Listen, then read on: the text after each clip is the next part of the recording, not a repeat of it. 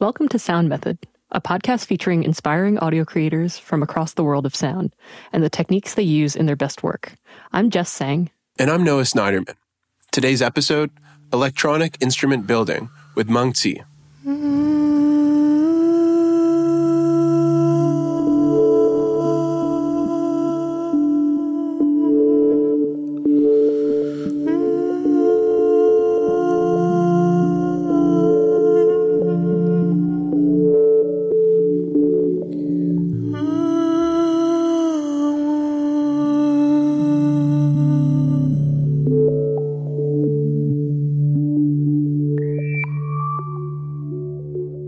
Hi, I'm Meng Qi, synth designer, musician, and teacher.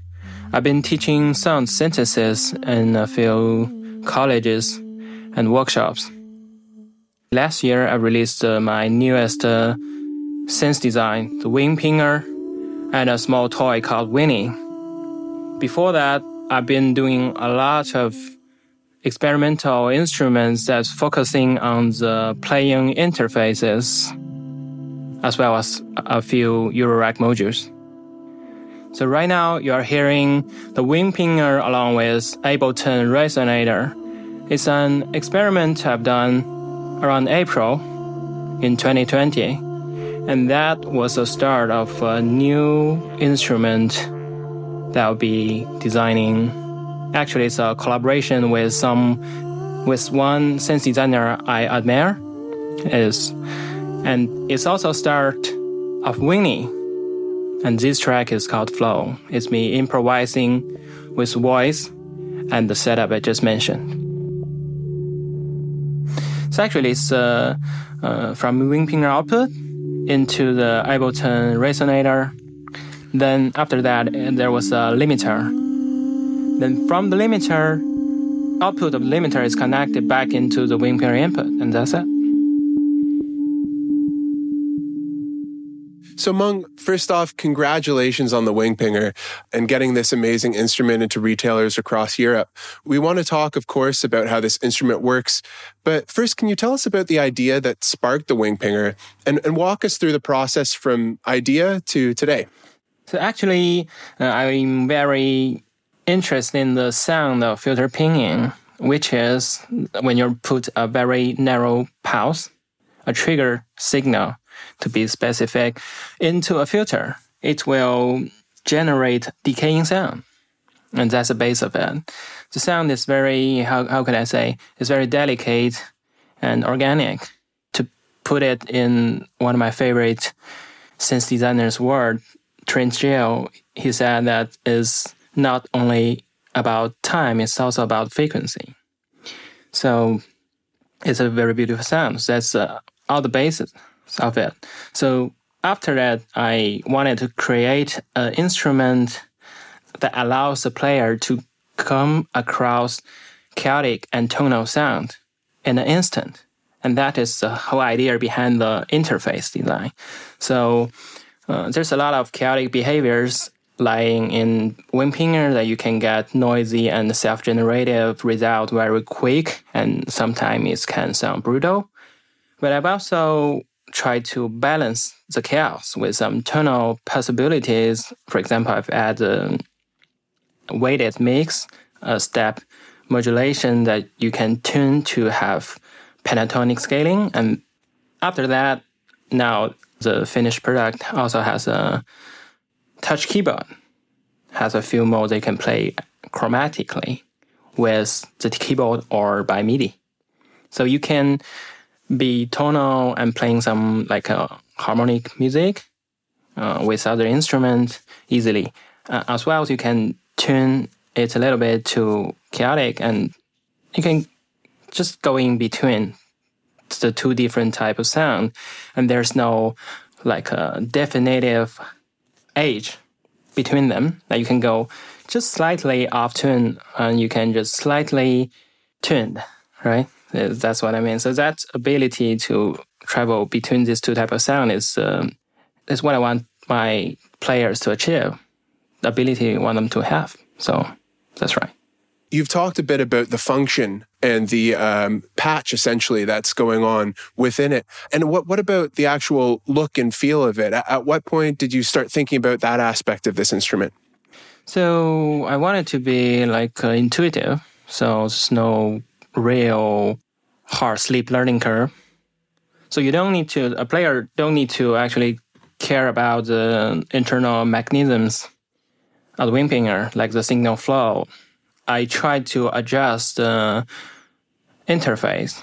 That's about the range of each parameters and the placement and the spacing to be comfortably playable. So I like to say I want to give the players a feel that something like a acoustic instrument. You just pick up and play and learn from the sound you're getting. So you can actually play it based on a muscle memory way, right? Would you be able to just describe the interface of it for our listeners? I know that not everyone has seen a wing pinger, but it does have a pretty unique design. Okay, so it has 10 knobs. Just 10 knobs, and 2 of them are volumes. So it's very simple interface. And there's like 2 24 keys touch keyboard, 1 for each channel. The IOs, MIDI input and output, 8 CV gate in and out, 4 in and 4 out, and 2 audio input and 2 audio output, and that's all. Great, thank you. You're welcome. Yeah, and the whole interface is pretty small. I mean, I would say it fits. It's a handheld kind of instrument, right? It's not really that small because I want it to be easily playable. So all the knobs are pretty big. The chicken head knobs. I got this idea from the robotic. And it also uses the same potentiometers, which is a very, it's very loose one. It's very easy to move with one finger. So you can play like 5 or 4 knobs with one hand at the same time. Right. Yeah, exactly. I mean, I guess small is relative to everyone. I guess to me, smaller than your bass drum. Yeah, it's smaller than any percussion instrument. That's what I'll say. Indeed, smaller than a keyboard. That's enough for me. Yeah, that's fantastic. And so, I mean, even in what you've just described, the ease of use with those knobs. I mean, you can so quickly change between the most and the least of any parameter that you're trying to adjust. At least in the one that I tried of yours. And so, I mean, I guess in terms of projects that you have worked on and projects that you're currently working on, I know that the wing pinger is kind of your main thing right now, but I also know that you've created so many other different incredible instruments and incredible synthesizers. We highly recommend that our listeners go through your website and take some time to look at those. I know that you've made like these modified hand drums and kalimbas and whatever that guitar-looking thing is, as well as the more traditional-looking synthesizers. So can you just talk about how you began making music, how you got into synth building and instrument building? So back in the days when I was listening to like popular music when I was in junior high school, I felt if I was doing the music, I would do it in a way that satisfied myself the most. And that's when I was not really satisfied with the music I was hearing. Then I decided to make some music myself. So I started to learn guitar at that time. And I think it's exactly the same reason I started making instruments. That I was not satisfied with the instrument I have played. So I tried to make something that satisfied myself. And that's it. Did you start that in junior high school? No. Okay. that was music make. That was guitar playing. But for instrument building, I started in 2007. Okay. Wow. Yeah. Wow. And Meng, when you say satisfy, can you explain that a little bit more? What did you want to feel or what did you want to hear that you couldn't find? For example, we are listening to a track that you absolutely love. And there probably can be some point that you think, if this point is like that, then I'll be more happy, right? So just a tiny little point that you wanted to change, right? That's what I mean by the satisfaction, right? You just wanted it to be exactly the way you want. But actually, that's right. That's an impossible thing, right? Especially when I started engineering, because engineering is all about compromise. I mean, I'm not sure most people are listening to music trying to change it to be exactly what they want. But I mean, I think that speaks to how many different things that you've built and how many different ways that you've used sound in all of them. I want to bring up this lecture that I heard you give while we were at One Beat about building instruments, which was, I mean, the 2 or 3 of us that were there, I mean, we were floored. What an incredible presentation. And even in hearing the overview of how you create and how you perceive instrument building, I wrote something down and I pulled this notebook from then. It literally says summer 2019 on it. But I wrote down, the very first thing I wrote was that musical instruments are the slaves of musical devices, which I think is what you opened with. But instruments are designed through purpose. So, I mean, when we have drums, when we have cellos, whatever, these things have evolved over a period of time to be the way that they are because of how it fits in the hand, how easy it is to use, et cetera, et cetera. But when you build your instruments, I think there is such care in designing something that does fit in the hand, is useful, is able to be controlled in exactly the way that you want to be controlled. Where would you place the Wing Pinger on the tool versus art piece scale? I think the Wing Pinger now is about in the middle of the scale. So this is part like a tool because I've added the MIDI in it that you can easily use it as a studio instrument driven by your favorite DAW or other sequencers. But the main concern is always playing feel by hand. But there's a certain amount of tool type of thinking in design. Right. And then I guess all the rest of it is the art, right? Because it really does seem to me like something that's situated squarely in the middle, where you've kind of incorporated the concepts of everything you talked about in, what makes good instrument design and put it into a synthesizer, which is not always what I see in a synthesizer. I mean, often they seem to be built by people who don't play instruments. And I think this is really the kind of dividing difference between your instruments and what I see of everyone else. Oh, thank you. I'll be making a more crazier instrument this year, I think. Yeah. Oh, really? Yep. Can you talk about that, or is it secret? It's still secret. Yes, it's secret. Yeah. Gotcha. Yeah. But crazier. I'm excited. It's not. How do I say it's crazier? But I will minimize the tool aspect of this instrument. I want it to be more of an instrument that you live with, more of an instrument that I'd like to live with. That point. And I know there's a lot of people that are sharing the same thought. There's a lot of acoustic instrument players that the instrument they're not tools for them, right? There's a companion type of thing, right? So because the relationship is the relationship is very deep because playing instruments are feedback routine between a human and an object. During this process, there's a lot of emotions going into the instrument, and that's it. We're not using it just to achieve a goal. We're using it mostly to get a feel, to feel good, right? Yeah. I mean, I heard this percussionist, Steve Schick, talk about this exact relationship where he said a wind instrument is often a kind of lung, a way that the player breathes through the instrument. There are other things that are like extensions of the arm, extensions of the leg, et cetera, et cetera. But the difference in percussion is that you never feel these things as extensions. You are always the extension. And you're bridging the gap between, I don't know, I guess the music and the object. That's inspiring. Yeah, I mean, it's such an interesting way of thinking about it. And then I think the tool mindset that you've brought up, where all of these things that, for me, the acoustic things that I have are all just tools. And the percussion of it is maybe in the player, not necessarily in the objects. Do you feel that the Wing Pinger or any instrument that you've created is an extension of yourself, or are you thinking of them more as in the tool mindset? Oh, actually, I'd like to say most of the instruments, especially the one-offs, were the experiments on interface. That were all experiments of some ideas I had.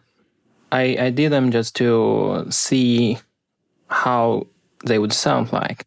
So it's not just about the sound engine of synth. It's about the interface, how one would interact with the sound engine that changes the sound, right?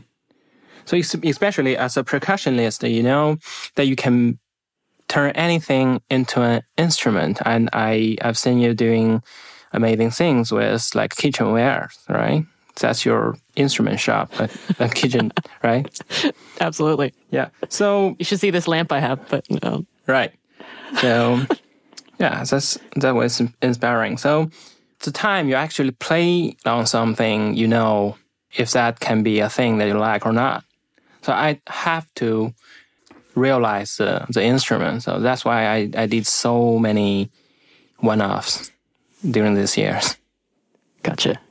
I mean, that makes a lot of sense. To kind of, you have to see it work. Yeah, you have to touch it and hear it at the same time. Then you know if that's right or not. Right. Yeah. No, that's fantastic. Thank you. Kind of related to that, so you've talked about your process, instrument building versus acoustic instruments and how different things are expressed through those. In terms of your actual playing, because you do perform a lot on the instruments that you build, how does that process relate? How does the building process relate to the playing process? Do you think of them in similar ways, or, is your mindset as a performer different than your mindset as a builder? When you're playing music, you're actually more free, I'd like to say, because engineering, there's a lot of hard rules in engineering. Yeah, when you're building instruments, you even need to consider about the stability of the structures, the installation structures, and all the specs of the components are very easy to control. But there's a lot of things that's out of control, especially the wood I'm using for the enclosures. So, what kind of wood is that? It's American black walnut. Very cool. Sorry, didn't mean to interrupt. So it's I like to say engineering is it's like very restrictive thing to work with. So music is much more free, and so that's the main thing. That makes sense to me. My dad is an engineer, so we have very different mindsets. Yeah. So Meng, we have a few questions we like to ask every guest, and I'd like you to answer them in terms of your playing. But if you'd like to bring in the building as well, that'd be very interesting. But mostly for your playing. So our first question is, when you're improvising, when you're performing, how are you thinking about timbre? Timbre. What should I say about timbre? It just happens. Yeah, for me, timbre is just a set of harmonics. So, yeah, my brain is blank about timbre, right? That's okay. Yeah. No, I like your answer already. Yeah. It just happens. Okay, try to say something, but no. No, that's great. That's great. Yeah. And how are you thinking about pitch? Yeah, the pitch is. It used to be like dominating parameters in music. But with synthesizers, it's actually opening up too much possibilities to turn it to less dominative parameters. So in a lot of synth designs, the pitch is just equal with other parameters. So you've heard a lot of great music that doesn't have a pitch change, actually.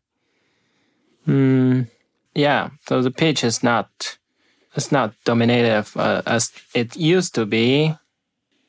And how are you thinking about rhythm? Rhythm. Yeah, that's a very interesting question, because I like to bring up the idea of, how do I say, a relaby. I think it's about some irrational rhythm that you feel you have a feel of rhythm, but actually they're out of sync. Is also different from polyrhythm. It's not in sync at all, but when someone hears it, they can have a feel of rhythm. I think everything's kind of related, right? To the pitch, timbre, and the rhythm. Your question is, I think this is a very deep question because you just brought up the elements of music to me, right? So this made me think that if a piece of sound, a sound definitely has this timbre, right? But we can have no change of pitch or no change of rhythm. So when we are hearing music, we are actually hearing the changes, right? Right. Yeah, that's a great point. I also think the way that I've seen you use rhythm is really, to me, almost like time. And time in the sense of like it distorts the passage of time because, if you, like you said, if you have these constant rhythms, and often you do in building, synths and working with synths, if you have something that's repeating so often and then you alter it, it's not even that you perceive it, at least to me, as a change of rhythm, but more as, something has shifted and we can't quite perceive what, but we know that something has elapsed in that space. And as opposed to like, okay, let's go 1, 2, 3, 4, and you play on 3, it's more that something is stretching, something is contracting, and we don't quite feel it in the same way, but we understand that time has this elasticity to it. I don't know. That's how I perceive, when I've played with you and, when I've played, when I've heard you play in other contexts, it's almost like you can zone out and hear the sounds that you're making, and then, oh my God, like 30 minutes have passed. Thank you. So, you have a much deeper sound than I do for my music. Okay. Everything is about perception. Right. No, that's great explanation. That's what I took away, but everyone is different. I admire it. And I guess we have just a couple questions to wrap this up. Is there any advice that you would give someone about trying to design a musical tool, about kind of dipping their toes into the world of instrument building, or building any kind of way to change how they make music with kind of limited resources? So someone who's just looking to get started. Yeah, the best advice is always just to get your hands dirty into it in the first place. And just try to achieve something, to try to make some sound out of circuit or some acoustic instrument, if that's what you want. And after that, you can jump to the more abstract layer to think about, how do I say, the philosophy behind the stuff you're doing. So that's like jumping between both the most realistic side of the things and the most philosophy side of things. I think that's a good way to put into it. Just when you're designing an instrument for your own, when you are technically capable, just to think how an instrument is complete. So what makes an instrument complete? I think that's a good question. For me, a standalone instrument should make sense just on its own without any help from external gears. That's right. Yeah. What a great way of putting what makes an instrument complete. That's a big question. Yes, it's like I'll be thinking about that. Yeah, from your viewpoint, how it would match the ideas, the interface, the sound engine, the techniques, the structures, the look, and the whole philosophy behind all that. Even it can be something like a reference of your life or what, a daily life, or something like that. Yeah. Wow. Thank you. That's that's kind of all I have. So is there anything you want to plug? Can you tell us where we can buy a wing pinger if we are in the very lucky countries that already have them in stock? I have a few wing pingers that will be retail later, because now we're having a holiday here, so I can ship anything out. So after that, maybe later this month or early next month, I will have a few units retailing online. And that's it. And I'm starting... So directly through your website? It's directly to my web shop. Oh, very cool. Yeah, and the second batch is already in production. So amazing. Well, thank you so much for talking to us, and thank you for all of your, incredible input on electronic music and acoustic music. And yeah, it was a pleasure speaking with you, and thanks for being on Sound Method. Thank you, Noah and Jess. Thank you.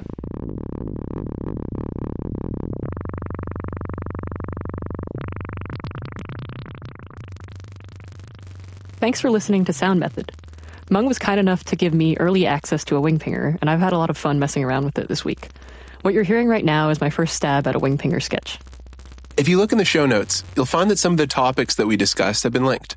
These links will take you to an article in the Sound Garden, a constantly growing resource drawing on the techniques, tools, compositions, and creators discussed on each episode. Join us next episode to learn about intuitive composition with Adrian Knight. I'm Jess Tsang. And I'm Noah Sniderman. Speak to you soon.